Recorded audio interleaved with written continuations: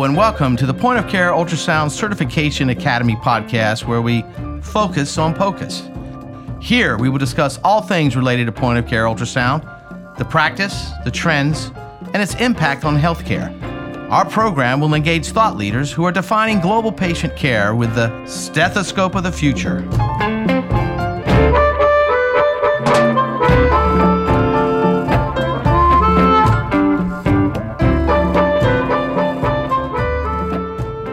Hey, welcome all to the podcast, Focus on POCUS, live from Philadelphia, where it's always sunny. So today we have Andrea Funk, from a director of education from the Global Education Group. And Andrea has been in the medical education industry since about 2011. And during her time with Global, she's focused on program management and operations with an emphasis on customer service.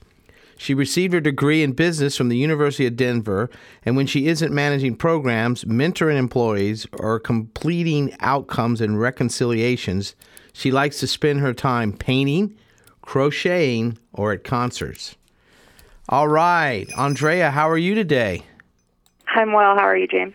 So you live out there in Winter Wonderland. No snowboarding, cross-country skiing, or ice skating, anything like that?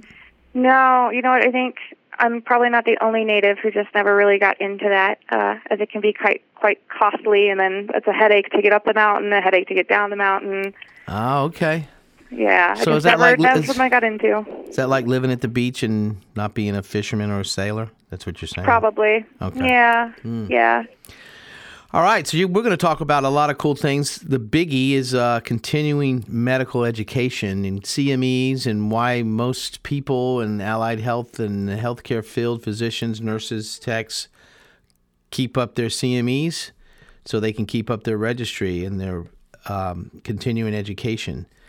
So, I don't know. Let's start it off while you were talking a little bit earlier before we started about the off-label use that's allowed in CMEs. Yeah, so the Continuing Medical Education Forum is kind of one of the only areas where physicians or allied healthcare practitioners can speak about various treatment options off-label. Mm-hmm. Any other type of education would require the FDA adherence to what it's been approved for on-label. And with those off-label discussions, it kind of opens up a forum. You know, there might be better drugs to treat a condition than what is currently, best known for on the FDA timeline or on the FDA scope of what's approved. One of the biggest probably examples is that, I think originally anyways, Viagra was intended for heart failure. Mm-hmm. And they obviously quickly discovered that was better for something else. And at some point in time, as with many drugs, I'm sure there was an off-label prescription of it until it was refocused as to the drug that it is now. Mm-hmm. And now I think it's geriatric. I think I saw in the trade somewhere. So, Yeah, no, it's pretty crazy. And sometimes certain pharmacological agents are better at treating certain conditions than others, and it's more of just an off-label use that people kind of fell into or discovered. And so to be able to share that information might, ultimately help the treatment of a patient in the long run. Yeah. So speaking of treatments, what's some of the updates on the latest treatments or advances in a typical therapeutic area? Oh, I mean, there's some all the time. I think one of the biggest things that we're obviously seeing is not necessarily a treatment, but with regards to, CBDs and where those are coming up. As of right now, there's only one particular CBD element or drug that's been approved for the treatment of a very specific epileptic case, which is fascinating as far as how, much more, I guess, biologically friendly it is to the patient as opposed to some of the harsher epileptic drugs that we've seen over the years that either aren't really prescribed anymore or, have kind of gone under-prescribed. But ultimately, another point of CME is being able to keep up to date on some of the most, latest and greatest in the treatment areas and the therapeutic areas on what's going on, whether it's on oncology, biologic treatments that are out there, mm-hmm. Or just basic new devices for various types of cardiovascular events. It's quite fascinating to see how quickly that stuff moves, and CME is definitely an amazing delivery agent to get that information across in real time to physicians and allied healthcare practitioners. How does that, the trajectory of that? Do you hear that from the CDC? And then we got a lot of acronyms today. CDC, and then it becomes a new use under CMEs, and then you go to maybe a conference or you go online, and that's how you keep current. How does that trajectory happen? It comes into your office or, yeah? Yeah, I think what we typically do is kind of try to keep our finger on the pulse of what's going on in the FDA pipeline, which is all public information, with regards to clinical trials and where they're at and who's got a drug and what they're looking at.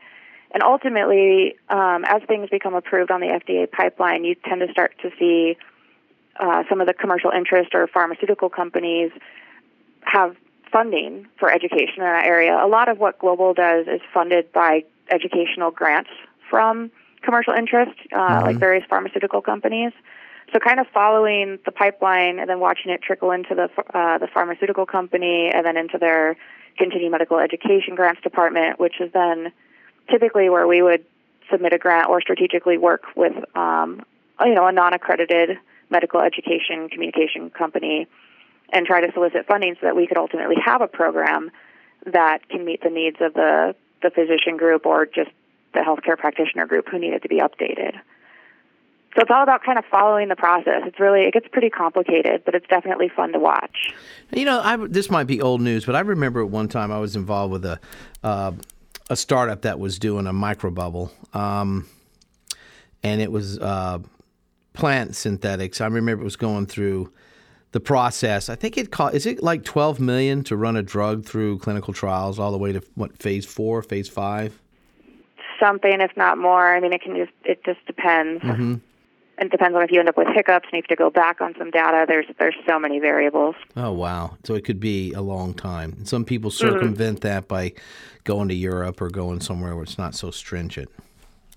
Yeah, I think so, or just changing the classification. I don't know that it's necessarily a thing with pharmaceutical agents, but I think, some of the nutraceutical things where you put out CBDs are a great example. CBDs are not regulated on any term whatsoever, so people just throw it out there on the shelf. You can get it at Walmart, Walgreens, whatever. There's no prescribing what CBDs? information. One more time. What's that acronym? Are you talking about? I mean, you're in Colorado. What are you talking about? Stuff derived from medical marijuana. CBDs are actually a different cannabinoid that does not have THC in it, THC being the psychoactive component of marijuana. Right, so you get CBD, the cream for your joints and stuff. You see the little kiosks in the mall, and okay. Yeah. So ultimately, CBDs are typically thought to, CBD refers to cannabidiol, which typically does not have the THC in it, so it's not thought to be a drug. It doesn't, in theory, not in theory even, as far as we understand, it doesn't get you high. Anybody could take CBDs. I think one of the big companies developed CBDs back in the earlier days for a small child who had a weird epileptic condition, and it was discovered that these CBDs were helping to calm her epileptic symptoms or stop the seizures more quickly than traditional methods. So again, it gets really kind of convoluted, but back to the point, I guess, that kind of stuff is not FDA regulated. It's considered kind of like a vitamin or a nutraceutical, so it's just take as is. Like the FDA does not approve of this statement, that kind of stuff. Right, yeah. And isn't homeopathic like that too? That falls in that category. Exactly. Various things like certain types of essential oils and stuff where there's, some people swear by it. The data behind it is interpretive at best. Speaking of, I was out there in Colorado, and we were doing a POCUS festival, ultrasound, a point of care at a university out there, Rocky Vista, actually. And so we took a little ride, and we were in some small suburban town, and I was amazed at, I was thinking, okay, there's probably just one cannabis store, with a little neon sign of a marijuana leaf. I drove down this road. There was probably 5 on each side of the road. I was like, wow, what is this? Can this possibly be good? I wonder. Yeah, marijuana blew up in Colorado for sure. When we approved it for recreational use, it was amazing. I couldn't even tell you what the zoning is because where I live in Denver, it's every 15 feet, I swear there's a another marijuana store. And there's, then they delineate the difference between medical versus recreational, because in Colorado, you have to be 21 to consume recreationally, but for some reason, you can get a medical marijuana card at the age of 18. Wow. So it's like it's almost like, I don't know, I look at it as the equivalent of being prescribed, vodka or beer or something. So you can go to a liquor store if it's medical, but not otherwise. I don't know about all that. I mean, this is just personal, and I don't want to get all political, but I get the medicinal part, the recreational part. I don't know if I want to fly on a plane with a guy with stone turning the knobs or the bolts on my engine. It's hard to tell. If someone's inebriated, you pretty much know, but it's hard to tell when people are high. Anyway, all right. So let's talk about some other stuff. Let's talk about patient care and safety. Maybe you can throw in some shared decision making that you guys do. Yeah, so definitely something moving forward with continuing medical education that we've seen substantial growth in is a direction towards shared decision making between the healthcare practitioner and their patient. CME has become a great forum for those kind of discussions with regards to, allowing an area for learners to speak to each other on perhaps various methodologies they use to communicate news to patients or communicate options for patients. It's quite fascinating growing, or quite fascinating, I guess, watching this industry kind of develop more towards it's not just the physician who knows all or the nurse who knows all. Now they're letting the patient in on some of that information, realizing that because of, an increase in Google and Ask and, WebMD, that patients do have more knowledge than originally thought to have. So to bring them into discussions surrounding their healthcare treatments, I feel, has definitely been something beneficial to both parties. It allows for an open discussion area, and then watching the type of CME programs that we've had, like small roundtables where physicians get to discuss how they would deliver certain news to a patient or how they would explain the treatment options to a patient, and kind of watching them, develop that middle ground of those communication skills has been something that we've definitely done with regards to continuing medical education recently, and I think is going to continue to grow moving forward. Mm-hmm. I personally actually saw something for what it's worth. Yeah. In 2014, my mom was having some issues with her vision, went to her optometrist. Her optometrist immediately sent her downstairs to the ophthalmologist, who then called me as her emergency contact, Wow. had a discussion with me, said that we need to go to an ER. He was going to call the ER to speak to an internist there. And ultimately, we went from the ophthalmologist to the ER to speak to this internist. And what it came down to is my mom had cancer. And it was originally caught by the ophthalmologist because of some hemorrhaging in her retina, which was then confirmed by the ophthalmologist. The ophthalmologist had his suspicions, called the internist, who took us, triaged us in the ER, and then ultimately sent us up to the oncology department to the oncologist, who further confirmed the suspicions that she had chronic myeloid leukemia. So watching that intercommunication between a multitude of various disciplinaries was pretty crazy. Yeah, I can. Let alone the shared decision making of like, hey, this is what we think, so this is what we think is best. And ultimately, I think, as a lot of cancer patients are, my mom was fairly in shock, so it was really more communicating with me and my sister at the time, or I guess she's still my sister, right?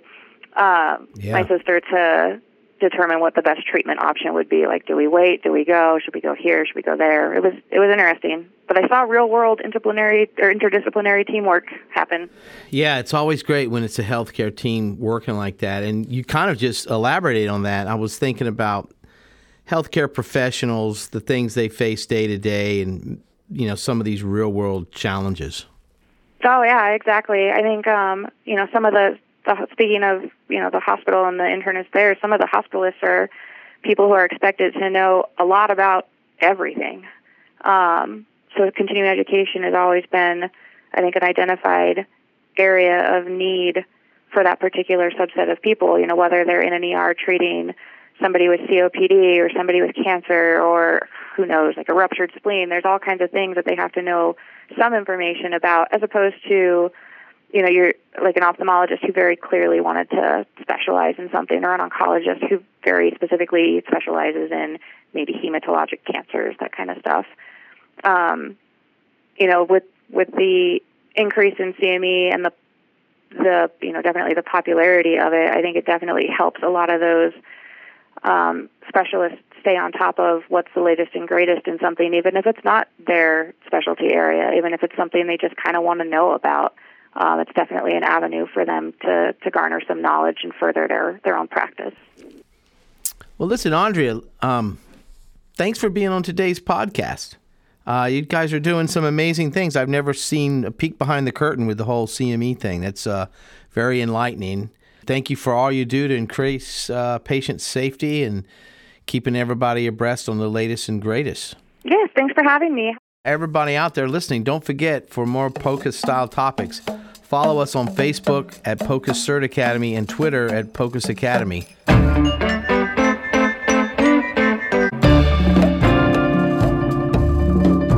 Thanks for listening. Be sure to join us at Twitter at POCUS Academy and Facebook at POCUS Cert Academy.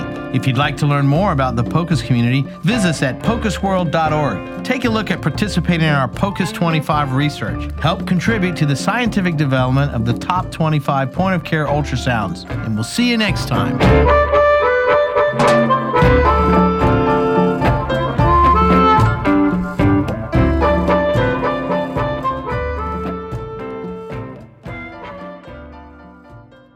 The thoughts and opinions expressed in this podcast are the views and opinions of the guests and not those of Intellios.